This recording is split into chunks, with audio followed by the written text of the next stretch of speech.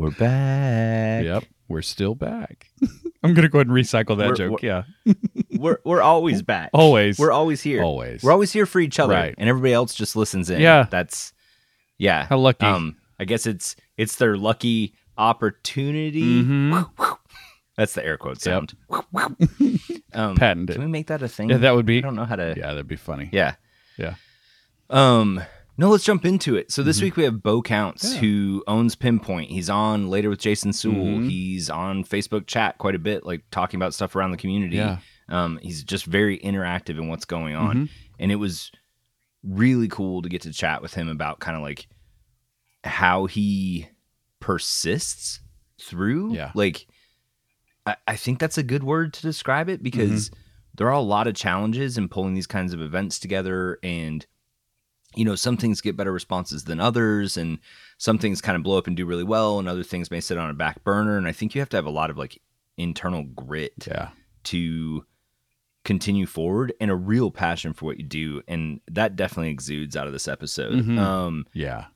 You know, he owns Pinpoint, and it's a bar that's already a unique concept, but definitely has been hit by the circumstances of this year, right? Yes, and so he's been very proactive in thinking through solutions to that problem or how he's going to do it. And he's also always done this big Halloween party every single year, right? Yep. Like it's kind of one of the, I would argue one of the first things I think he was really known for, you know, in my opinion. It could be other stuff. But so what he's decided to do is turn Pinpoint into a month-long pop-up Halloween-themed bar. Yeah. And like, it'll have different sections. He talks about it towards the end of the episode of the interview, I think.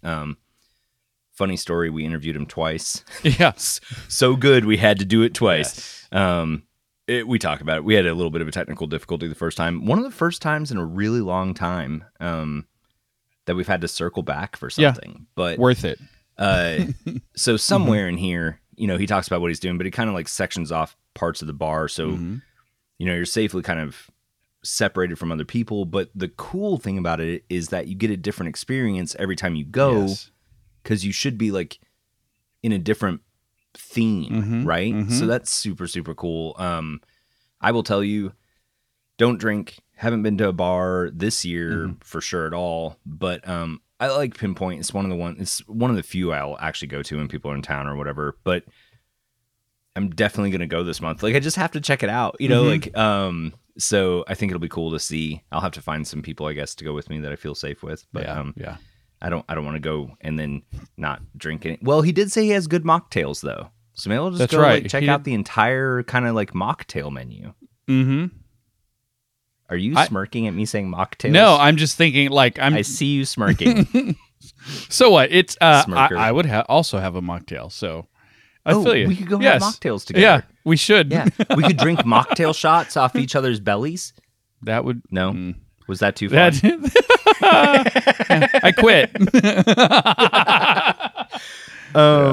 They would kick us out. So anyway, this episode I let run a little long because there really just wasn't a spot to cut. Kind of. No. I actually did cut some out, unbelievably, but it was difficult to find a spot because the conversation really just had a very thematic element to it the entire time, right? And so we'll try to keep the intro a little bit shorter. But I do want to say that we are members of the Voice Press. So go to thevoicepress.com and you can find other awesome, independently produced, finely curated podcasts there. So voicepress.com, we just added a new show to the network as well not that long ago, Greggy's Fit Dad podcast. So definitely check that out as well. But I think without further ado, enjoy.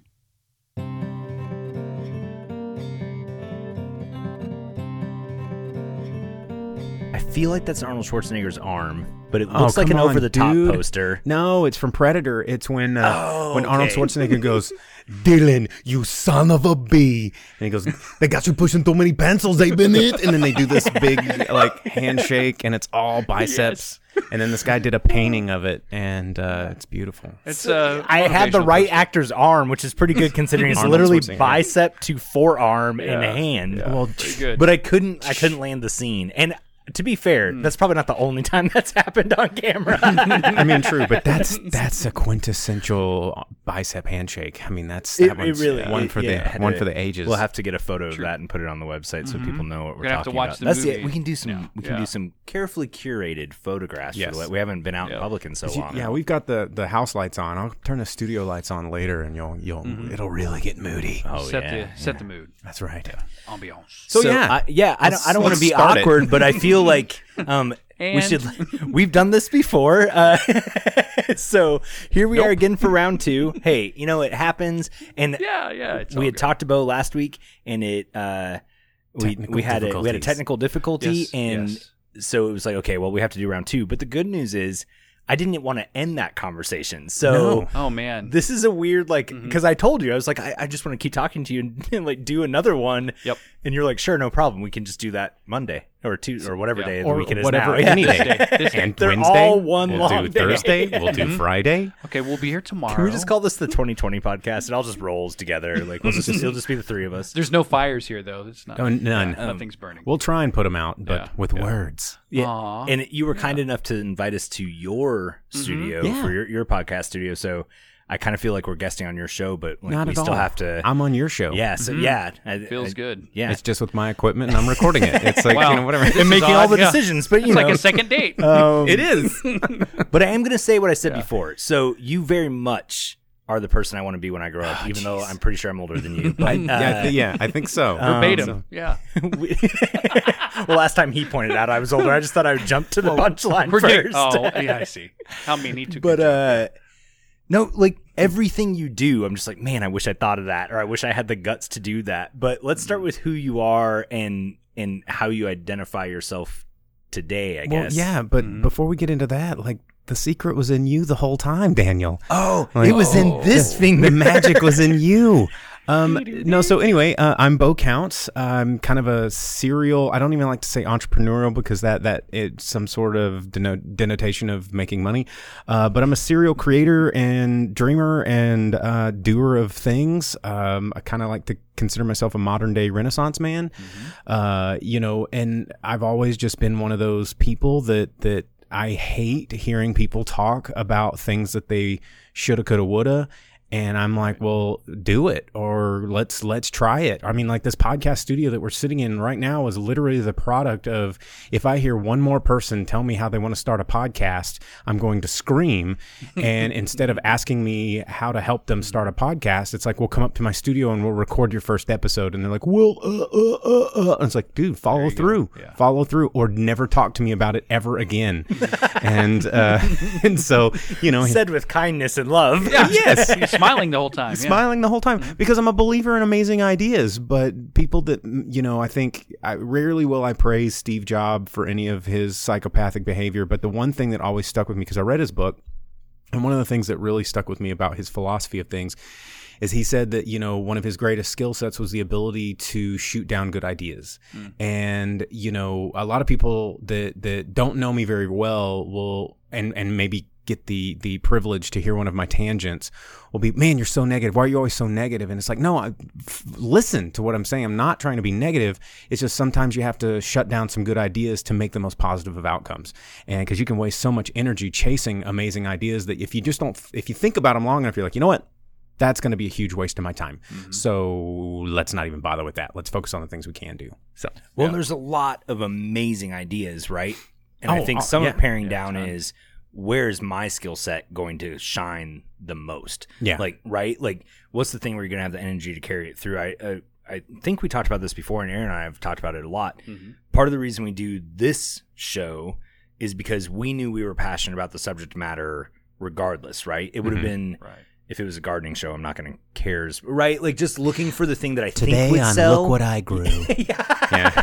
Well, got a license for it. we have thought about doing the murder podcast version where it's look what who I I did slew. ellipsis. So it's just like look what I did ... Dot. Yeah, Bum, yeah. bum. Yeah. You can just change the punctuation, totally change the show. Yeah. It's a period is way different. It is. Yeah. It is. Did I do that?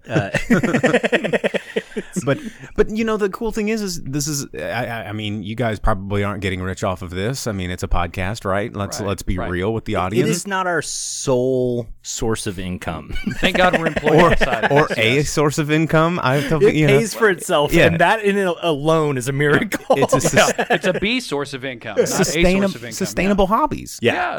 You know, that's what I tell people about a lot of my things. You know, people will ask me, they go, well, why do you do it if you're not making money? And I was like, well, why do people do anything? Like, why do you do whatever stupid hobby you do? Like, I don't come to your house and tell you what to paint on driftwood. Like, you just do it. And, you know, and because it makes you feel good. Right. And if some of our hobbies get to be a little bit more grandiose and a little bit more involved and labor intensive, but it doesn't mean that they're not simply products of love and passion. And just because they get consumed by a large masses outside of, you know, where we're creating these things, you know, everyone just automatically thinks that we're doing this to get rich. Right. And that's the absolute opposite reason to do stuff like this. You're doing it for whatever you've defined success as, right? Like there is a personal fulfillment that I'm getting from whatever I'm putting my effort into. And I need to define that early, right? Because I'm going to feel much better about it. And then I just go after that. And realistic expectations, man. Yeah. Heck yeah. And, well, I have pretty optimistic expectations, not going to lie. I'm a goal setter in that sense of what's the stretch? Like, if I wanted to in fact, I was talking to a friend when we first started the show, and we were talking about, like, how many, like, what our goal of downloads were in the first year. And he was like, okay, so then take that, and then ask yourself what you would do to get 10 times that number, and then do those things, and that will help you achieve that. Yeah. That small, right? Because you're not going to fully succeed at all that. No. So just set it way higher than. Listen, kids, you're not going to fully succeed at anything. Just get comfortable with half success. Yeah. No, that's not my message. That's not my message. 2 half successes make 1 success. Yeah, you got it. It's addition math. by subtraction. It's yes. just math. I don't Perfect. Get it. Let's get back on track. So I feel like you have a theme in what you do, and or if I had to pick a theme, you like to, I don't want to say hospitality. I don't feel like that's right, but you're like an event. You're very event driven. Making people happy. Yeah. It's kind of, you know, that's kind of funny that even came out of my mouth, because a long time ago, you know, when I was going to college, I got 3 degrees that all are completely pointless. And, you know, I'm sitting there trying to chase the idea of what success is. You know, I'm in school like, oh, I want my parents, my grandparents to be proud of me for this job. I'm going to, you know, work hard. I'm going to get this education, and then I'm going to get a job, and I'm going to have insurance, and, you know, yada, yada, yada, yada, yada. And once I started doing all that stuff, you know, I was like, man, this sucks. Like I'm getting fat. I'm getting depressed. I think I might need a therapist. Like, you know, I'm not happy. And then they're like, well, you know, what are your goals? And I'm like, well, I mean, I'm achieving some of these goals, but I'm still not happy. And then I had this kind of weird aha moment, as they call it in, you know, corporate America, of, you know, maybe my goal is to not achieve certain, like, oh, I want to start this business, or, oh, I want to get a promotion, or, oh, I want to have health insurance, you know, which is still a goal.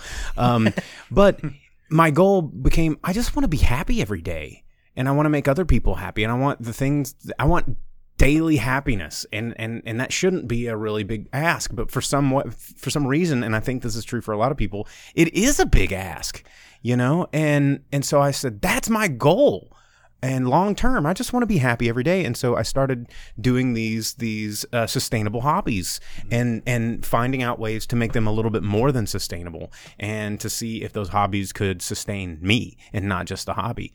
And it required a lot of work. And so what I found that I was really, really good at was entertaining folks, making them laugh, making them smile, knowing what they like, creating experiences, and taking care of people. You know, and that could be as something as simple as, recommending a movie, and saying, hey, I know you may not know this movie, but hey, this is a movie. Oh, guess what? I have a radio show now that's about helping people figure out how movies work. Awesome. And, or like with my events that I used to do, it's like, oh, there's so much wonderful art around this town and this community, so many times people, but people don't know about it. Well, what do I do? Let me show them to show you this stuff. And then people are like, oh, wow, that's so cool. Thank you for showing me the stuff. And then Art Amiss was born, and I started a nonprofit where we're doing all these art shows and all these galleries and giving opportunities to artists. And it just spurs from these things of like, hey, I'm kind of good at this. Let's do more of it.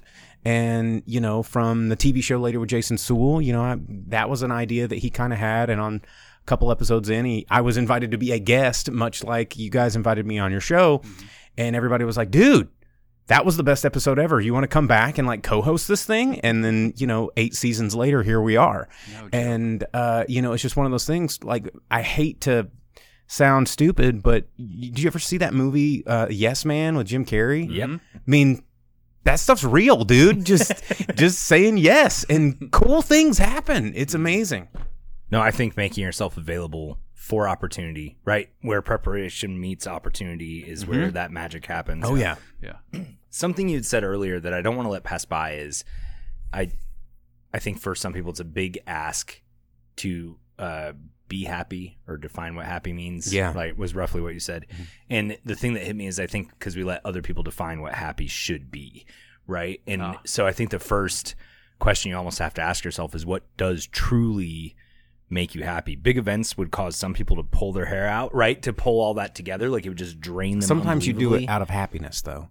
You just pull it out. You're like, oh! I'm not saying we don't all go through those moments where we're like, I love this podcast so much, but I'm also going bald. Yeah. No, but I think for some people, it would just like it would instill them with fear. So I think there is something to say, like, step back for a minute and just take stock of what's around you and what the thing I always kind of do actually is.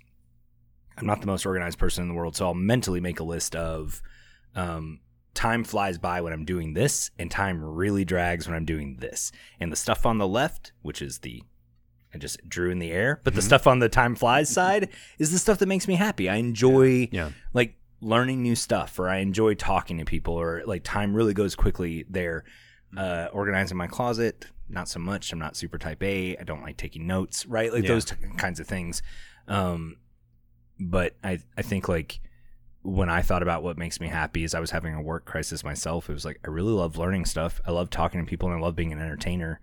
Somewhere in that Venn diagram is this podcast, right? Like, and then it was born. Yeah. I mean, how do I keep doing it? How do I, because there comes a point when in all of these passion projects, which I know you guys have had to experience because I know I'm not the only one, where, it starts out as this great fun idea, but then all of a sudden it gets really hard.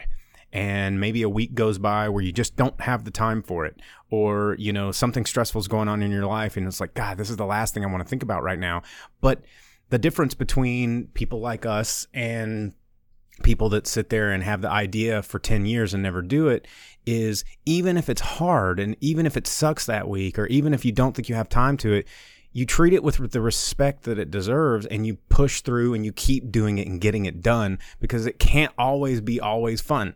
And that's the thing. I think a lot of people, when I get baffled at how it is we do these things, it's because it's also work. Yeah. It's because it's hard, and it's not just like, hey, fun time. Oh, pinball must be so fun, Bo. You just must love pinball. It's like, do you know how hard it is to keep these daggum things running, all inexpensive? No. My life does not revolve around the 15 minutes of fun you just had, but that's the magic of hospitality. Anyway, is when people tell me a lot, they go, well, stop worrying so much what other people think. And I go, it's literally my job to worry about what other people think. Like, I'm in the business of worrying about how you feel about this. Yeah. And when you kind of open up people's eyes to being a creator, they're like, oh, okay, well, dang, you're right. I guess it does matter what people think. You go, absolutely. That's how societies are built. But you have to find that balance between, not kowtowing to something that you don't believe in and staying passionate to yourself and your product, but also, doing something that people enjoy. And gosh, it's hard when you break it down and pull the curtain back and look at the work. It's a super delicate balance, right? Like, I want to present something unique and different and special that people really respond to, but I need feedback and I need to navigate that with some confidence, but also with humility, and understand that I might be making a bad decision and be able to be open to that. It's this bizarre, I think we talked about it before with the F1 drivers, right? We're like, I'm the best in the world, but everybody around me is the best in the world. And I'm constantly worried they're going to defeat me, right? Like, and you have to have that feeling. Yeah. You know, otherwise you're just going to get lazy. And well, and something you said too, like, just push through. And I think, like, know your weaknesses and how are you going to shore those up? Like, for me, I'm an idea generator. I ideate a lot. I sometimes struggle with follow through. And so I know, like, there's certain people that I can kind of pull in that will keep me talking about it, and that talking will keep me excited, right? So immediately it was like, Aaron, podcast, do it, because on my own, please we keep wouldn't me in be check. here. Yeah. I mean, but Aaron's what kept it afloat, because we talked about it and we kept each other excited by airing it and kind of having it out there. And if I hadn't had Aaron, I don't know, right? I mean, I just don't know if it would have ever gotten out of a garage. But Same. so you kind of mentioned the pinball bar. Pinpoint. Yeah. It's one of my babies. I did know the name. I just wanted to let you say it. But Of course. Yeah. no, I really do. It's Explain it to us like we don't know what This you're is talking my about. friend. How do you spell that name?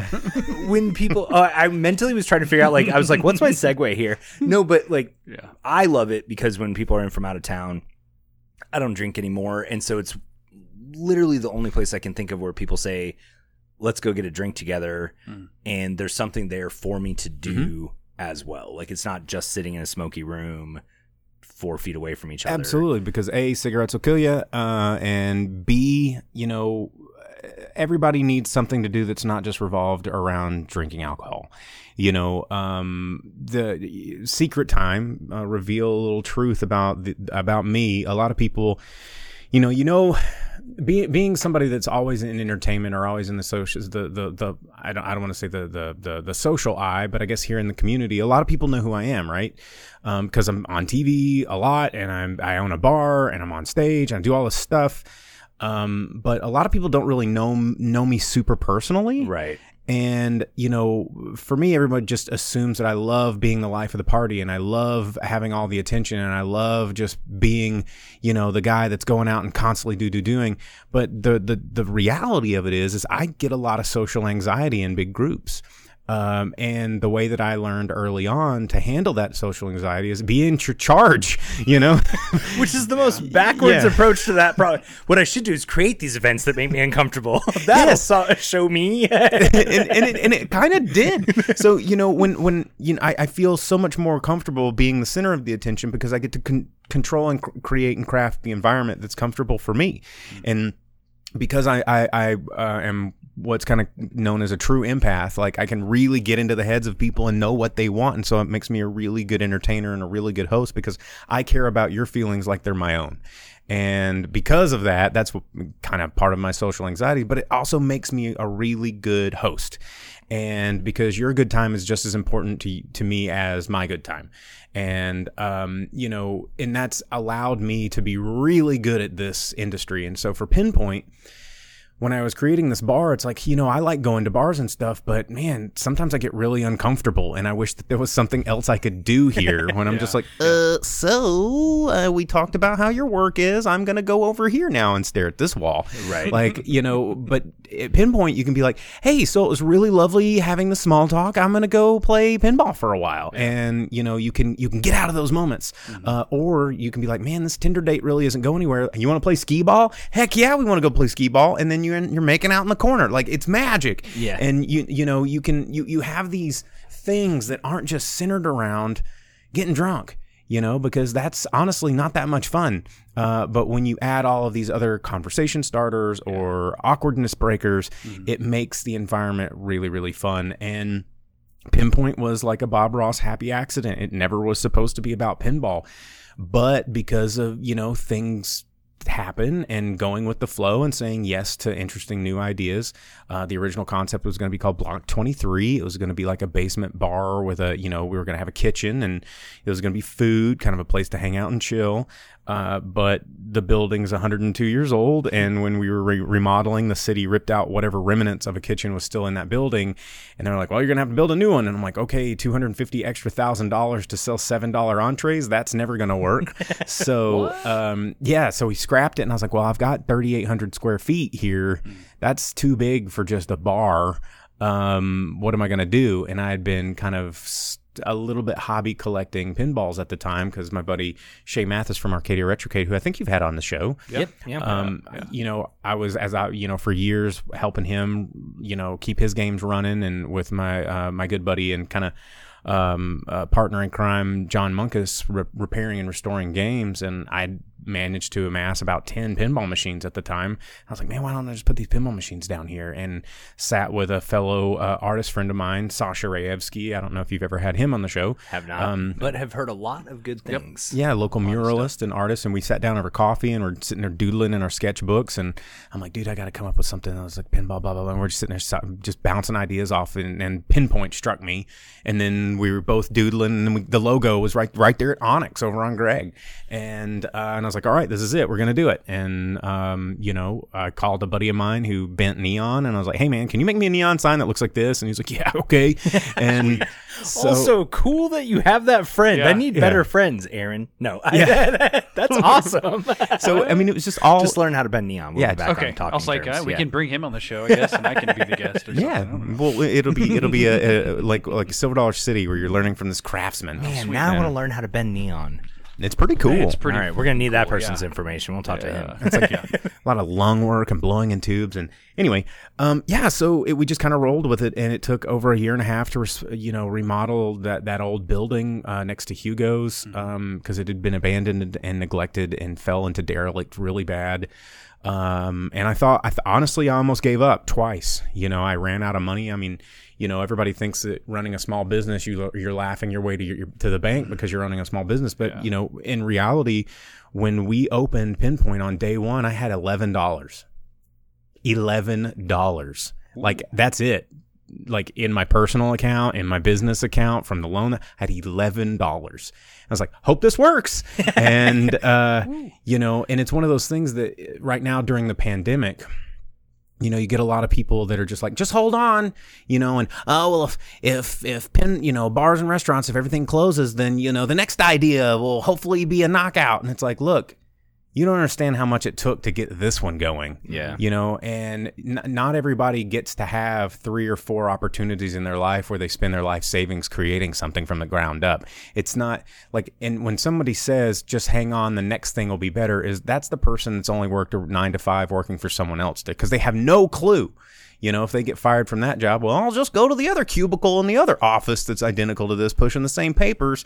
It's like, yeah, okay, there's a next one of those, but there's not a next, small, independent, like cool gourmet sandwich shop that your whole family got behind, and it almost ruined a marriage, and you don't talk to your third son because of it. And, there's all these weird stories. You don't have a spare heart and soul. Exactly. Right? Like, there's not just go. like a backup Wow. set of that. Like, you That poured was it good. into the first one. Yeah. It's exactly Man. right. 100%. 100%. And so, that's really interesting. Something that we actually didn't talk about the last time we were all chatting is the pandemic, Yeah. and how that's... I don't know what you're talking about, by the way. Could you recap? Yeah, so there's this flu thing going It would around. just be capping at this point, because we didn't talk about it before. Yeah. No, I know. But it's no joke. I mean, I literally was on Facebook Live today accidentally for an hour. Having a conversation with the people. I just got on there and I was like, let's talk. And then it turned into an hour-long conversation with people about how businesses are struggling during this time, and, kind of tying it into the theme of your podcast.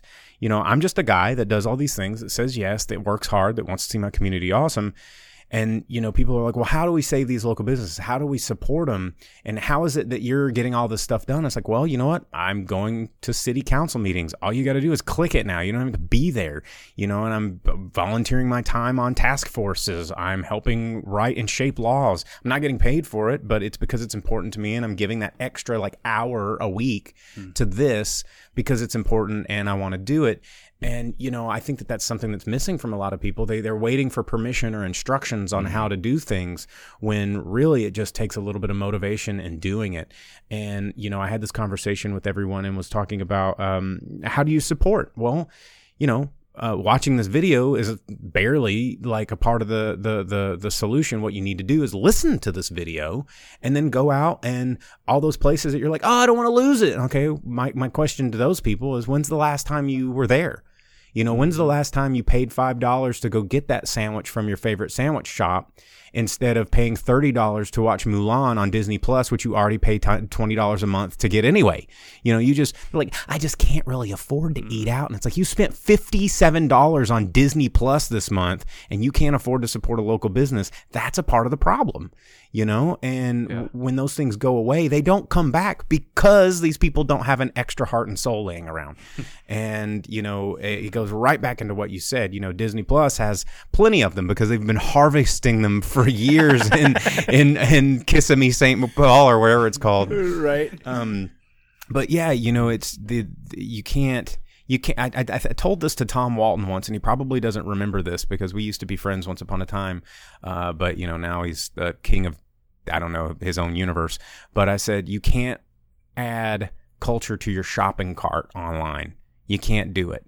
And when it's gone, it's even harder to rebuild because cool things, cool societies, cool cultures, cool downtown, cool arts corridors, and all this kind of stuff are built of cumulative years of passionate people, making something great. It's you're planting seeds, watering them, and growing them, and you can't just punch a seed in the ground and tomorrow expect amazing vegetables.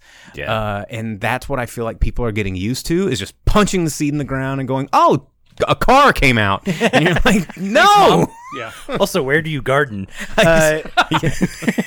So there's so many things at play here. I worked in retail for really we both did. Yeah. And so and you're in hospitality. I mean, we're both still in this world, and I think slightly different sides of it, maybe a little bit. But what I see is everybody is clamoring for your attention. Everybody's asking for at all times $5 or $10 or $15, and you're being pulled a million different directions. And you like the idea of choice, right? Internet gave us endless choice, and we like the idea of that. But frankly, I think people had an easier time shopping for clothes when they walked in. It was like, there's the red one or the blue one. Which one do you want, right? Now we've got lavender brownie flavored Oreos, and you're like, who needed this? I believe Amazon has 16,000 kinds of jelly. Think about that. Oh my God! What do you do? I don't think we're ready for that much jelly. Right, so it has to be I don't think we're curated ready down. for that much jelly. I don't think we're ready for that much jelly. But if you look up jalapeno jelly, you're like, okay, I guess I can get jalapeno jelly now. I have 6 kinds of honey at my house. Oh, dude, if there's 15,000 and you're pushing the limits with jalapeno, we need to talk about other stuff. Yeah, I'm not that creative, obviously, but I'm working on the fly here, Bo. I'm working on the fly. I think the consumer/patron is in a tough spot because everything looks good and everything's interesting. I think that we have a hard time giving up something for something else, right? So we want to have Mulan and we want to have Pinpoint, and we're putting them on the same level of expectations, and that's another part of the problem is, I think people don't realize that the amount of effort. Let's not. I don't want to discredit Mulan, but we're going to keep using it as an example. It's a huge, expensive effort by a lot of people. It employs a lot of people. Don't steal your films. Pay for them. I'm not saying don't pay $30 for Mulan, but I'm saying, things cost money and things are hard, and people have more resources than other people. So Buena Vista Home Entertainment is, if they spent $150 million on Mulan, but they also made $650 trillion in profit off of the Marvel Cinematic Universe, which was only a tiny sliver of their empire. That'd be the equivalent of, you dropping a nickel and going do I want to turn around and pick that up? Nah. And, that's really when you break down the percentages of it. I saw a guy do a really interesting thing with rice, and he was calculating one rice gran is $10,000, right? And he counted out, he's like, this is $100,000 in rice. And he goes, this is how much money this thing costs. This is how much money a Lamborghini costs. This is how much money Jeff Bezos made last week. And he had a wheelbarrow of rice, and he counted and showed the time lapse of him counting all this rice grains. That's he goes, crazy. That's what this one guy made in profit in a week. Yeah.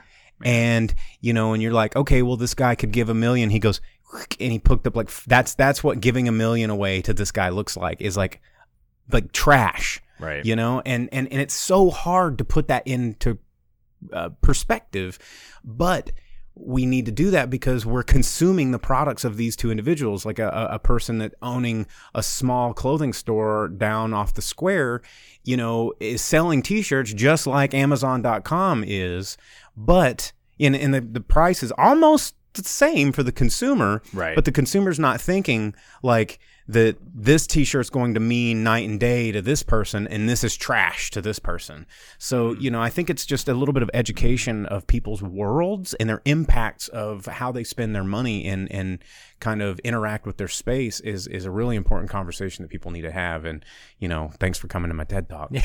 Well, and the tough love side of that too is also think about the what you're offering the consumer as well, because I think you can kind of get in a defensive, like, well, nobody's, coming to my business. And I'm not saying this about you, but I think you do have to listen to the consumer as well and offer them something that they are attracted to, because there are plenty of bars that they're just kind of copying the thing that was down the street. Oh, yeah. Before, right? Oh, yeah. And they're like, well, how come nobody's coming to this thing? And it's like, well, you're not doing anything setting yourself apart. Different. Yeah, you're not really enticing the customer. Yeah. So I do think there's a fine line there, but we talked about this with Netflix last time, right? Like there's just this endless list of choice, and you kind of like fall into your channel of comfort, right? Like what's suggested to you. Although I watched a documentary about Netflix the other day, and I learned something. How meta and I was like, is that? Did you watch it on Netflix? I watched it on Amazon, which is more weird that Netflix doesn't have the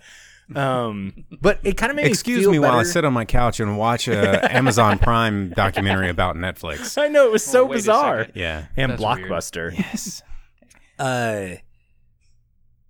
But anyway, and we kind of talked about this, like you start to fall in like a channel of comfort, and you just like keep reinforcing I really like rom-coms, so that's what shows up in my list all the time, right? We need to have a talk, dude. Jalapeno jelly and rom-coms. Like, I we need love to get rom-coms, and I like Big Bang Theory. I finished the last season the other day with my daughter, and it's still an amazing show. Yeah. Do you like it? So you what can tell were we on saying? his face. It's okay to say no because I don't. Honestly, Remember, you're an empath. Think about how I feel right now. Think about how I feel too. I hate it. No, I'm kidding. I haven't watched enough of it to good. really I know that a lot of people enjoy it, and Wesley Crusher, they hate him, right? On the show? On the show, they give him a really, really hard time. Yeah. Okay. I remember that part. It is one of the greatest. The last 5 minutes of that show is just a perfect landing. It is done very well. So you're saying you only need to watch 5 minutes of that show? Well, I think you need some idea of all of leading up to that. Otherwise, the 5 minutes wouldn't matter, right? Like it. So nerds in a house because- and Bazinga. and you have this really selfish guy who's just always been about himself. And at the Blossom. very end, he gives it. I give up. All right, I'm not going to convince you guys. Blossom. It doesn't matter. Blossom. I think of Joey Lawrence now. Whoa! I will what watch happened it. I'll to the watch show? it one day. Yeah. I shouldn't try to defend Big Bang Theory No. anymore, but I'm going to No, it's die okay. trying. I'm going to die I'll watch trying. it. I will watch it one of these days. One of these days. More of it. I give up. Yeah.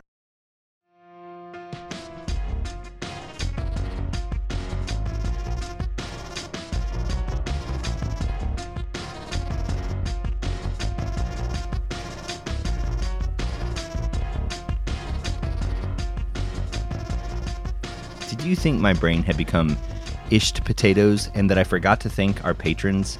Oh, no, I didn't. I just decided to hold it to the middle, the ish point. Oh, something to draw us in, right? Yeah. Yeah. Got to keep you coming back. So That's but what we'll go with, yeah. In all seriousness, patreon.com/Look What I Did. We have the best supporters here. Oh, man. Even in this episode, we talk about like the kind of those hobbies that just like are, you put the cash and the right, like they're not self-sustaining hobbies, like you're just supporting a hobby, and because of patrons, we are fortunate that this is a self-sustaining, I wouldn't even call it a hobby it's honestly an endeavor for us, right? But it's self-sustaining, and it's because of these people that we're going to thank now. So thank you, Saria, Chelsea, Shelly, Brian, Jennifer, Travis, Tyler, Jeremy, Lindsay, Jesse, Sean, Kathy, Holly, Cindy, Allison, and Brian. Thank you. I did that all in one breath. Wow. I think I'm kind of proud of that. It didn't even come off that way. You did very well. Well, I have like allergies right now. Ah, man. It's so like my lung capacity is not super great, but yeah. So I feel like I'm like breathing really heavy right now. But yeah. No, I do want to say thank you so much to our patrons. It really means the world to us, and you guys have stood by our side for over 2 years at this point, and I couldn't be more grateful. And you can be a patron as well for as little as $1 a month. You get access to special content, sometimes goofy dances from Aaron. I saw the Instagram post you made. That was, I think you're gonna reel people in there. That's I was like, okay, well, the good here news we is go. we didn't lose any Patreon members when we gave them dance videos. And no one had to win. go to the hospital for passing out from that. So it's like, what? Yeah. Yeah. And this was the first time all year that we've actually gone somewhere to talk to somebody. The way things worked out, we just kind of had to. Socially distant, totally safe. Bo was a great host in this case, and so we have some photos for the website this time. Yeah. So that's gonna be something to go to lookwhatidid.net Yes. and check out some photos of Bo's studio, because we got to kind of see well, we went to see where his podcast is produced, which, by the way, he does do the podcast Drive-In Speaker Box. Yes. So definitely take time to check that out as well, because it's a great movie review podcast that's been going for a long time, like a really long time. Great backlog to fall into, whatever. For sure. If you have a road trip, dude, you have content for the entire way to California and back, probably. Yeah. All right. So back to Mr. Bo Counts.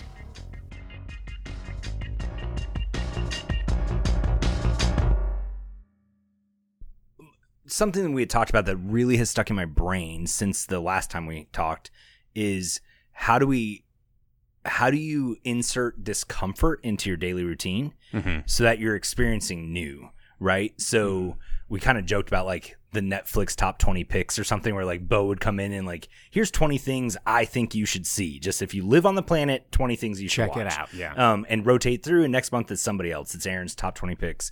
But like when I search places to eat, I kind of think of the same 5 things, right? Like that, like I decide between these 5 things. And so that became an interesting problem to me to crack. And I'm not going to solve it, but definitely mull it over for a while. We're going to ask other people to solve it. Yeah, 100%. That's what I do. Will you come on the show and talk to me about solving this problem? But how do you insert discomfort into your daily routine? Because I think that's some of the solution here a little bit, is getting people out of their norm. And I think that the phrasing alone is a part of the problem. I think people have gotten so used to treating discomfort as discomfort and this quest for only comfort. And we need to try and figure out how to, like I know not necessarily our ancestors, but even, people older than me, other generations. That's me. Where they found, yes. Yeah, definitely Daniel. But they like found a year apart, if that. I mean, yeah, 10 years. What Is it really 10? No, it's not 10 years. I'm just trying to feel younger. But no, finding comfort in the discomfort. We have to solve this after the show. Right. We will. We'll trade. We'll trade IDs. All right. But I think that finding comfort in the discomfort and finding pleasure and not treating it like discomfort, it's adventure. It's seeking out, new experiences and new civilizations, and to boldly go where you haven't been yet. I agree 100%. And I think like there's. One of the things, especially in hospitality, that I think people like me hear a lot when you're creating something new, people like go, well, is it going to be fun? Well, no, we're crafting, we're expertly crafting a bad time for you because we want to make sure that this sucks, and we want to make sure that you hate it and you never want to come Didn't again. they do those restaurants in New York for a while? Like they would just say mean stuff to you all the time. and That'd be fun. You know, it blows my mind where right now to convince the average consumer to try something new, we live in a culture where reviews have reviews. You know, where there's like thumbs up on, was this review helpful? Well, this review got 4 thumbs up. And it's like, why are we reviewing reviews?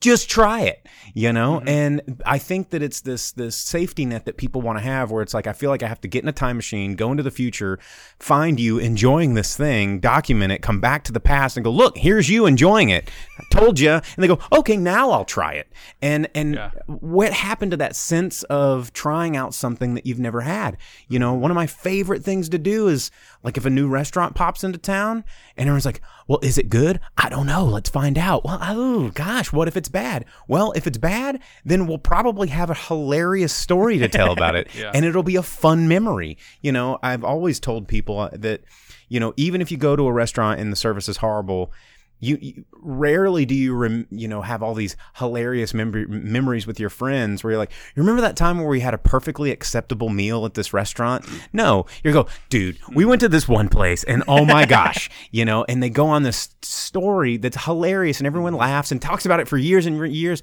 from something that was terrible, but so it means it was still good. And we need to find that again. We've lost it. The experience was good. Yeah. No, well, and like subscription boxes, right? Like that's an experience that I'm getting, but it's a curated cheese every month. Like I almost want to do a subscription box where you just get something totally random every month. Just like this month cigars, this month beer, and this month like you might hate it. Well, it's like geocaching, but a subscription. You never know what you're going to get. You never know. I mean, geocache box. We need to make geocaching come back in some way where there's an experience at the end. Also, while we're talking about ideas, I want to make the least successful pop-up bar ever. Water. It only has to last for like 3 days, Bo, and it's going to have to happen at your place. Okay. We're going to call I'm doing a pop-up bar in October, so. We should come back to that. Yes, we will. But we're going to call this one Farpoint, and it's just going to be a Star Trek pop-up bar that you and Shay and I go to. I don't see it working, sorry. Oh, no. Like I said, it's only going to be a day or two, but we will have the Romulan Ale Kool-Aid, and we will have the... And as long as I can dress up as Quark behind the bar. I'm good with this. Yeah, there we go. And then then everything will be paid with gold plus platinum. It would work for one day. I don't know. Depends on how we sell it. It would work for at least one day. I'm just saying, definitely one day. Maybe it's a thing that just happens like once a year, but just once a year you can go to Quark's place. Quark's bar. Yeah. I have a T-shirt that my co-host on the Drive-In Speaker Box gave me. It says Quark's bar. And I'm pretty sure I have the book to the Ferengi Rules of Acquisition over there somewhere. Which we're digging through this. The Ferengi were always one of my favorite characters in the Star Trek universe because they were the most loathsome, 100% accurate portrayal of humanity.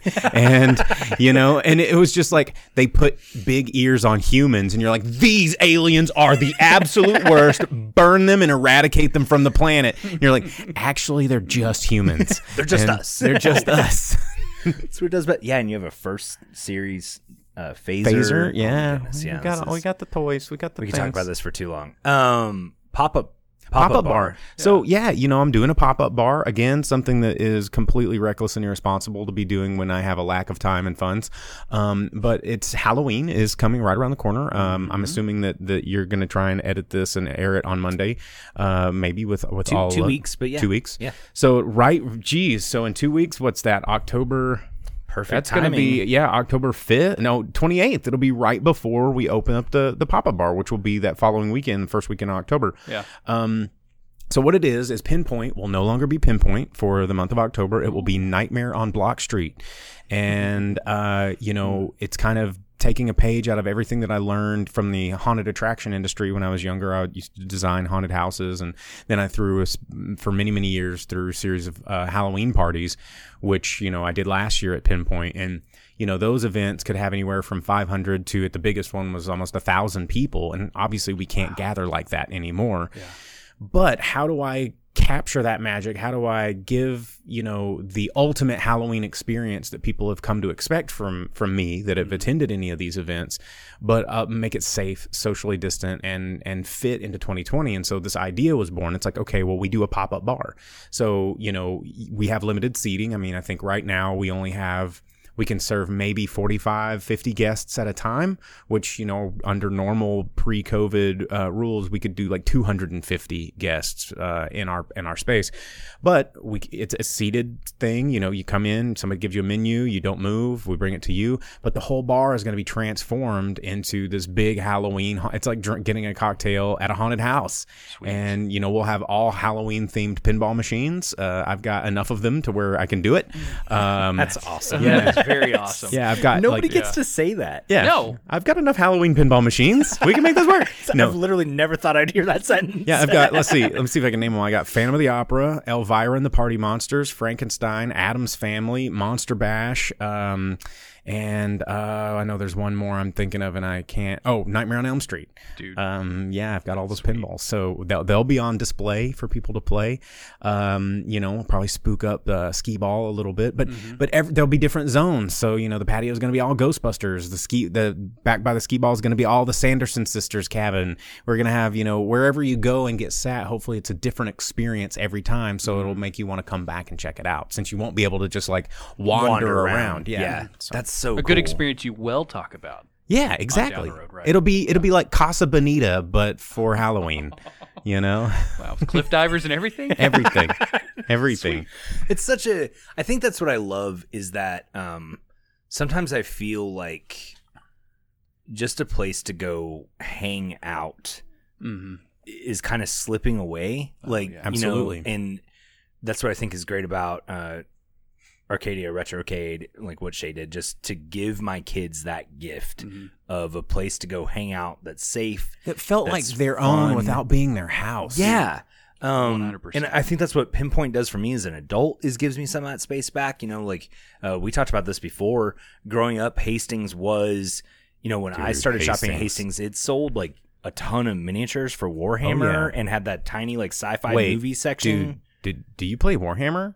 I play D&D. I don't play Warhammer, but you can't see because there's a sound blanket back over there. But there may or may not be a whole table full of Warhammer miniatures over there.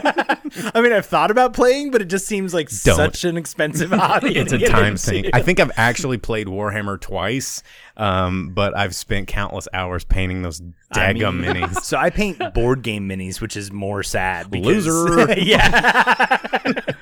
Actually, I feel left out, so I feel like the loser. I spent zero money on any of it, and it's just like, Oh, how the tables have turned, where two guys are talking. The one guy that doesn't do this is like, well, man, I feel left out. I mean, I was sort of curious about the Star Trek stuff, too. I would go to that, but now I really feel left out. Yeah. No, you can totally go to the Star Trek. Well, I would, too. Pop-up bar. I think it'd be awesome. I'm going to be so happy if this actually comes together at some point in my life. That'd be cool. But anyway, Hastings.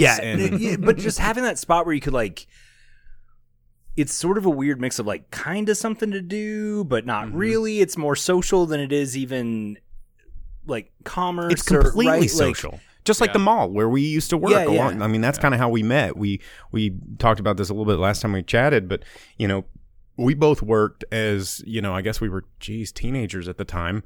Yeah, you were. See, we've proved it.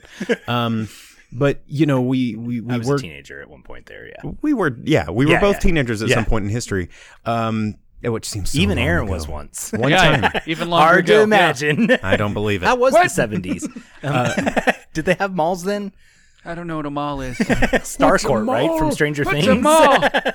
Yeah, I flew there. The thing about those spaces, it was not just, it was its own subculture. Yeah. And when you're only hanging out at your house and say you're a teenager or something, it's still your parents' house. You've got your room or whatever. But the cool thing about these places is even though they weren't yours, you felt welcomed by the culture, and you could craft this kind of idea in your head of like, this is my space, this is my hangout, this is where I'm going where my parents aren't, this is where I can kind of sort of start to self-express in a way that is free and and free of judgment.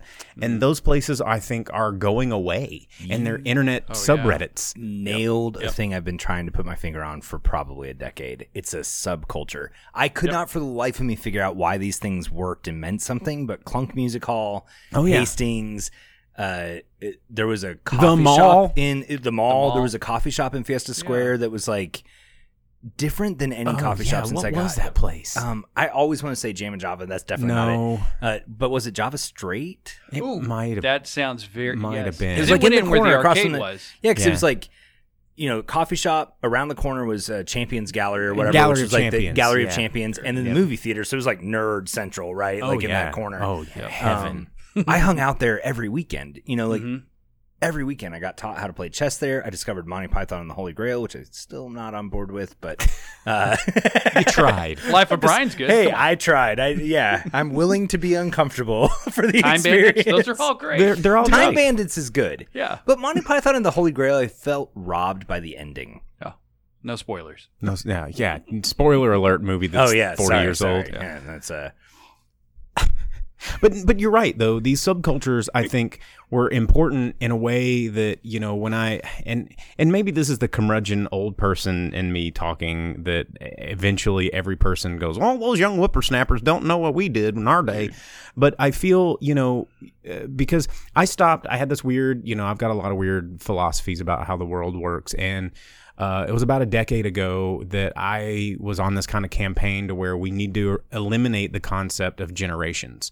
I think generations are lost now. And everyone's like, well, if you were born between this year and this year, your gen's blank. And I was like, that is so completely irrelevant these days, because I think our generations are now being defined on your ability to perceive information and your, I would say, adaptation of technology in your life.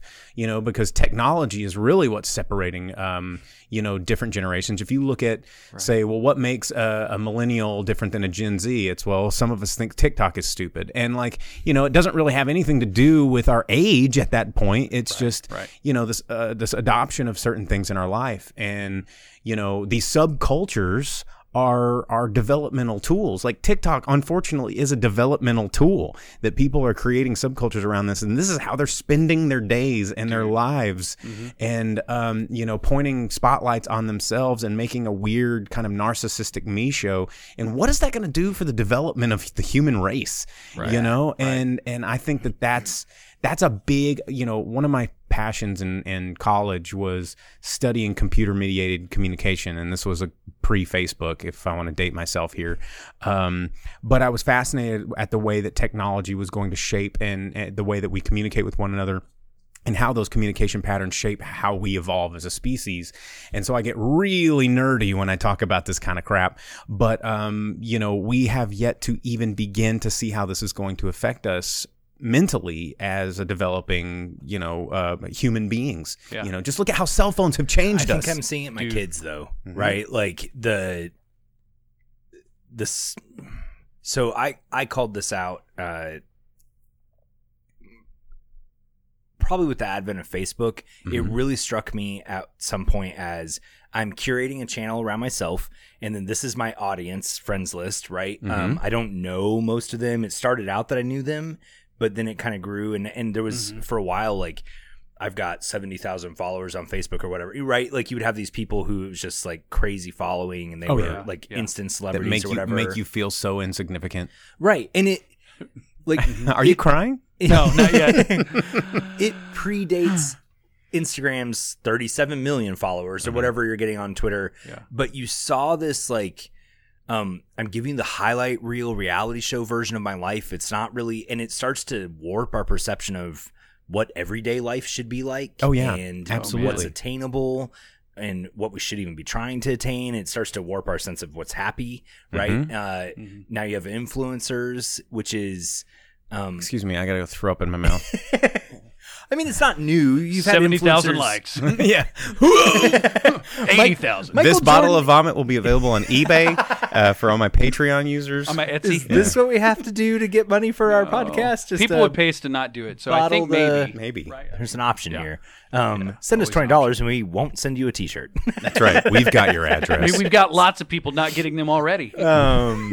So, but Yeah, I think it very much impacts. It made celebrity feel immediate and attainable to everybody in a way that I like far surpassed that kind of garage band era of the 90s where everybody could start a band, everybody could get signed.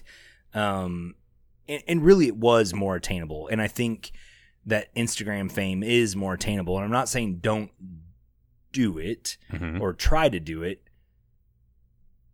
I think be mindful of the choices and sacrifices you are making if that's something you were trying to pursue, right? Yeah. I'm in a weird spot as a dad with a podcast and the social media presence. And my kids are like, I want to start a YouTube channel. I'm like, I don't know if that's a good idea. You know, like, don't ruin your life yet, kids. Yeah. More from a sense of like, have a good idea of what you're trying to do and be able to navigate what interacting with an audience might become as a young woman or whatever. But at the same time, like in the same way my parents were like, well, what are you going to do if your band doesn't get signed? Oh, it's people like you that make us not succeed, you know? Like 20 years I'll start a podcast. Yeah. Shut up, Mom. I'll show you. See me now. Yeah. Don't forget to like and subscribe. Yeah. Smash that like button. Mom. Available on all podcast platforms. What's a podcast? Here, let me show you how to like and subscribe. But no, I think we have not seen the full extent of what is going to occur because of this. I definitely see how it has impacted people even our age, I think, and definitely have seen how it is shaping the thought process of my children for sure, right? And I think their friends as well. Go ahead, Aaron. Yeah, the validation part. Yeah. Of that, it's just like, well, if I didn't get this and that, I mean, I catch myself doing it on certain things, but it's just like, where's this to be validated? You know, if this doesn't get this many likes, I know people that if it doesn't get like certain Instagram posts, if it doesn't get 100 likes within the first hour, they delete it. Yeah, because it hurts, and I'm just like, but this is good. It's What are you doing? You know, but I still catch myself like checking my own things. Give it a second. You know, I think it's funny. That's the biggest thing to me, you know. Oh, and that should be enough, you know. And that's honestly, if you look back at a lot of the biggest success stories in any sort of entertainment and celebrity, it's people just doing it because they thought it was all. And eventually, it caught on. You know, I used to listen to and read a lot of interviews with celebrity people, and they're like, "Well, I mean, just look at Dave Chappelle. Everybody worships that guy." And he's like, "Well, I was doing this since I was 13, and I didn't get famous till I was in my late 20s." Stan Lee, and Stan Lee, and he never really got the accolades he deserved for all of that work. And, you know, again, it goes back to that don't be afraid of failing. Don't be afraid of hard work. Is what we started this whole conversation on is, you know, you're gonna fail. And the thing that scares me about the internet and how fast we've moved in such a very short amount of time goes back to those lavender brownie flavored Oreos that I was talking about is, you know, with the advent of internet in our pocket and accessibility to the entire wealth of knowledge that the human race has gathered in the past, you know, existence of recorded history at, you know, okay, Google, show me whatever.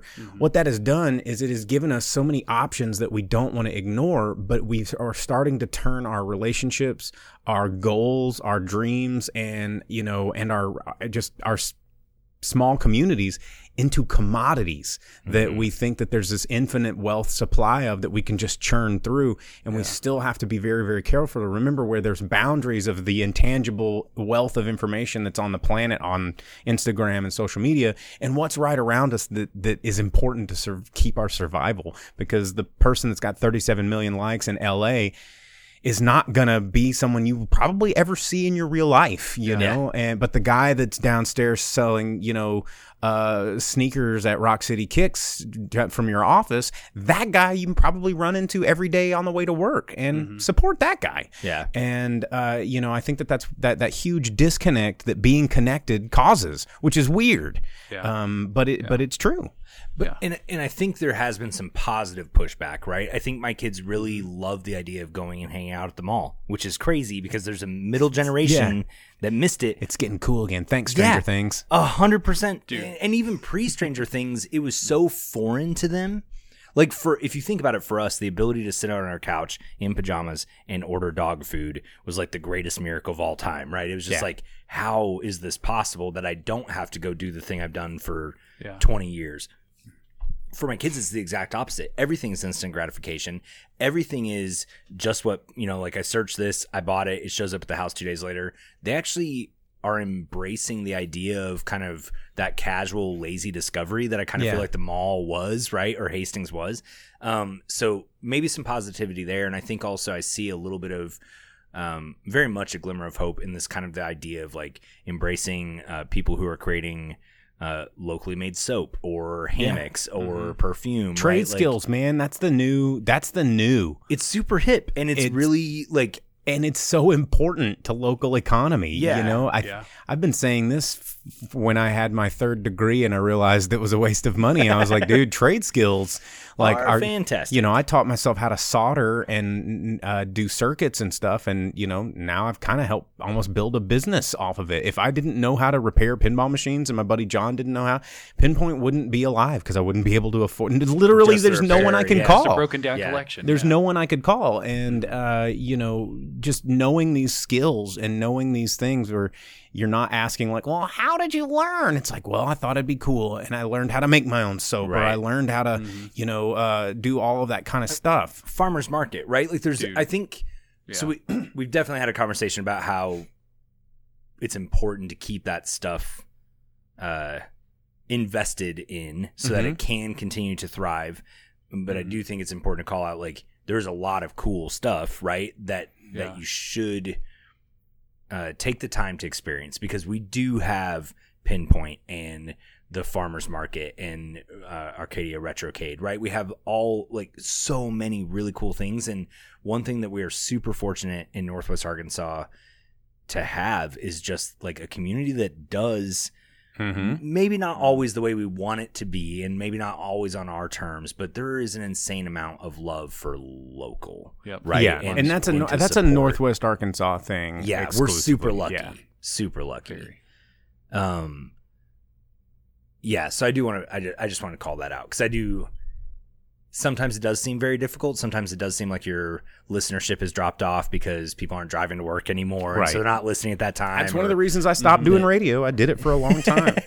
Yeah. And I mean, I don't listen to the radio. Like your habits also, I do think it's incumbent upon us as creators to be mindful of the winds of change shifting. Right. And and sometimes the wind is going to really be behind us and really like push us forward. And there's going to feel like there's a lot of, propellant behind you, and then it's gonna start to slip away, and you can let yourself kind of fall apart at that moment. Right. I think I don't have an answer for that, but I think some people have it in them to do the new and the different, and that if they pay attention, that they could kind of shift course a little bit. I think you actually gave the perfect example with Block 23. Like you have this great idea, you've envisioned it for however long, and you get to the speed bump and it's like, now what? Yeah. And you had the tenacity and the willpower and the thoughtfulness and creativity to say, okay, like that's off the table. So now what? And you immediately kind of shifted direction, got the wind behind you again, and you were off. And I think that, I think there's a valuable lesson there as well. And now I'm off my soapbox. Sorry. I talked for a long time. So, Aaron, I have a question for you. Yeah. What's this podcast about? Wait, what? I mean, I'm kidding. It was good. Yeah.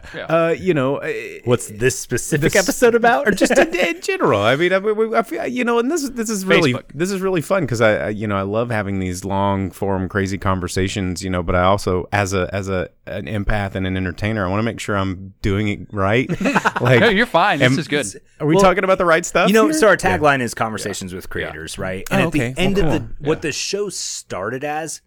This actually oddly wraps perfectly around is tell me how you do the thing you do so that if other people wanted to do it, they could do it as well. And you would hear early on these conversations around like, so if my daughter wanted to get into it, what would you suggest? And that question kind of went away and it became more, let's just talk. Let's just see how Bo thinks about the world because I think look what you've done. Great. But I'm inspired by your thought process, right? Like it challenges me, it encourages me, it feeds me, and that it just shifted, I think, over time into who are you? It's like, more, what it makes is you tick? way more personal, and I think that's what a lot of people, that if they know you, but they don't know you, this will be sort of a light and to that. that's exciting because that's one of the things that I think a lot of creative people never get that ability to express because a lot of their work is interpretive or for someone else, and while it still can be self-expression, most creators, everything they do is self-expression, but it's always through a lens for whoever's consuming that thing. And, they don't get to sit down and really just, because sometimes that thought process like we've had for the past hour and 3 minutes is complicated. It's difficult. It's interesting. And, we all wish that people would listen to us a little bit more. And so, it's like, oh my God, people are going to listen to this for an hour and hear and hopefully be better people and yay. Well, and you're not going to agree with everything that was said. And you may want to you may be yelling at the speakers. Well, what about this? But the dialogue can continue. Absolutely. Right? You're constantly doing kind of Facebook Live type stuff, right? Where you're talking to people and getting feedback. We're available to talk to you about it. And more importantly, start having this conversation with the people around you. Yeah, always. Right? That's where the change and that's where the excitement happens is how did you inspire the audience and today? Have conversations, not arguments. No, don't do that. That's our You know? job. Yeah. If you start having conversations, who If would you do listen it, to just us? don't have a podcast about it. Come on. Well, okay. From 3 guys sitting at microphones that do podcasts, stop making podcasts, you guys. Yeah, you're making us all look bad. It's my mission to encourage it. I have to encourage it. Yeah. No, I mean, it's for every podcast you create, subscribe to 10, but honestly, do it. You know, I think that's another thing of making yourself better is knowing that there are people out there better than you and not to go, well, obviously they don't know squat because they're not me. It's like, well, they probably know way more squat than you, but learn from them and get better. You know, don't let it be a deterrent that you should never do it, but let it be an encouragement to where you can always you can grow. Yeah. And I see that a lot. I see people give up way too quickly because someone out there's doing it better than them. And if that were the case, I would have quit the Driving Speaker Box a long time ago because, I feel like every week I'm struggling to get new subscribers when meanwhile, Huffington Post puts out an article going, I just saw, Bram Stoker's Dracula for the first time getting ready for spooky season. And I'm like, what are you, 8 years old? Like, how are you writing a movie column weekly and you've not seen one of the most well done adaptations of that novel ever, and I'm sitting here and at first I get mad. I'm like, oh gosh, why doesn't anybody watch my show? But then I go, okay, it just means I got to keep going because there are people out there that still need me, and I got to get better. How do I get that better audience? How do I grow? Yeah. And how do I improve that product? Because the need is still there and I'm still relevant. I just can't. It's just harder to get that voice.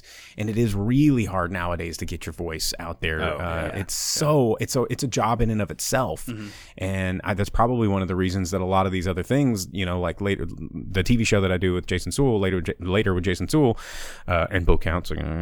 But anyway, one of the reasons that, when our audience probably isn't as large as it could be is because it's 2 full-time jobs to make the show, and it'd be another full-time job to constantly promote the show. And by the time that creative process is over, you're like, okay, we got an episode in the bag. I am exhausted. And what you need to do is like, all right, we got another episode in the bag. Now here's 7 more days of like hyping it up and getting people. And it's you get kicked down a lot because you're sitting there begging people to listen, and you'll get like 6 or 7 new likes that day or week or whatever it is. And it can be very, very, very discouraging, but you gotta keep going. Yeah. And there's a whole nother show on that. I think making the thing is hard. Getting it in front of an audience is the actual work. And it's we put way more time into audience growing and nurturing than we do actually even recording the show, right? Or and that's lining up a guest. That's the secret when you're sitting at home going, oh my gosh, this show's so terrible. I could do a better job. And, how is it that all these people watch this and not the thing that I just started last week? And it's like, well, because these people are putting way more effort into getting people in front of it. There was a painting I saw. I don't remember who did it. But I saw it, online somewhere, and I've always remembered it. And it was just, kind of abstract color splatter on a canvas. We've all seen it, but stenciled in and spray paint over it. It says, you're probably thinking that you could make this, but you didn't. And I was like, boom! Yeah. That's awesome. Because, absolutely. Anybody could probably do it. But you're sitting there talking about how you could do it when instead you should be just sitting there doing it. Yeah. Right. I've gotten a little more protective with some ideas because of some things over the last few years. But generally, I'm really Like open. Geocache box? Yeah. Or Farpoint, the pop-up bar. But generally speaking, I'm pretty open about it because my thought process is go do it. Like, if you beat me to it, then you were just more like equipped at the moment and had more energy than I did, and you were more focused on it. And 9 times out of 10, most people aren't going to get up and start a podcast or like we've encountered a couple shows that are almost there was a show that started like 3 months before us, exact same thing. 2 best friends that played in a band together that interview creative people around town. They're outside Houston, and like we reached out to them and talked a little bit. Super great guys. Like they, I listened to the show and like, what do we do that's a little bit different? And we even kind of like cross promoted a little bit because there's going to be some audience carryover, you would think. And I think just treat it as an opportunity and treat it as a way to kind of like, sure, the world has had this thing before, whatever it is, but it's never had you and that thing before. Right. And that combination can be magical. Yeah, that's why I'm on this show, is because I'm going to try and get all your audience. Like that's why that's why I agreed to do this. All right. Well, we'll trade you one mom we did record for this on your stuff, didn't we? Yep. This will just come out as the most odd driving speaker box episode ever. Yeah. Okay. So now you're prepped, but Aaron always likes to start a sentence at the end of the show, and you just have to finish it with whatever comes to mind. And we're going to pretend like you have it already. Did you? Yes. I did. Space. Good. Perfect. All right. I'll let you take it. I wish I could. Oh man. That's right. That's what it was. It was like 4 days ago, Mo. Hey, do you know how much happens in 4 days in my life? It's crazy. I wish I could. It's like 6. I can't count. That's not my job. I wish I could.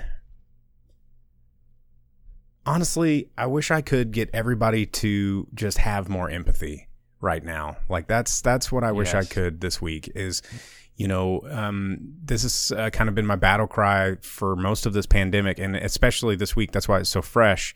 Is, empathy is something that, we've talked and touched on a little bit during the show, but I think it is so important in understanding the human condition and what other people are going through, both positive and negative. I know we've been laughing a whole lot during the show, and it's been great. But, going on all around us, there's freaking fire tornadoes in California. There's a hurricane down in the Gulf. There's a pandemic stretching the globe. There's, people getting evicted with no eviction moratoriums. There's no tenant rights in Arkansas. There's, corporations are getting stronger than they ever have been. And a lot of this problem is caused by people not being able to understand someone else's problems. And, I think that, everyone's like, well, I got problems too. And it's like, you're damn right. We all have problems, and problems scale. Ever since I was a kid, which seemed like a really weird thing for kids to think about. It was like, well, there's starving children in Africa. And I was like, yeah, there are starving children in Africa, but to make their problems more important than mine or yours or anyone else's, everyone has problems. That starving kid in Africa probably has an amazing community of people that love and care about each other, where, this kid that may have, 3 meals on the table has an abusive parent or, a family that's falling apart. And are you saying that kid, just because he gets to eat every day, is having a happier, better life than the kid that doesn't know where his meals are coming from? It's like problems scale, and it takes empathy to see those things. It takes empathy to understand when a small business owner is struggling and not go, well, they own their small business, I don't own a business. It's like, quit looking in other people's bowls and measuring what's inside that bowl, and think about the fact that you're both people with bowls that need stuff in them, and yeah, I wish I could could just show the world more empathy. There we go. I didn't mean to get it so dark and deep, but No, that was good. yeah.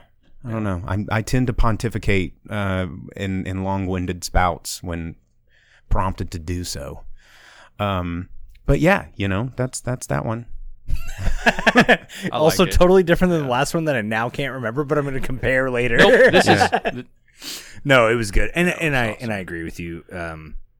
Empathy is never going to hurt anybody, right? No. It is the safest gift. It'll make you uncomfortable for certain, but it's not going to hurt you. It will enhance you in ways that you'll, hopefully understand. You may not understand now, but being able to feel someone else's pain or happiness is a gift that everyone needs to experience. And not just people that are entertainers or creators or whatever.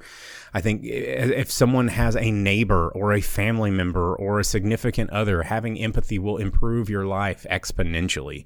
And you said the right thing again. Like, it's empathy. I think sometimes we think of empathy as like, I feel for you, but you feel with as well, right? So you get the highs too. It's not just like, I'm here for you when you're sad. Like, celebrate other people's success. That's celebrate sympathy. There's a different word for that even.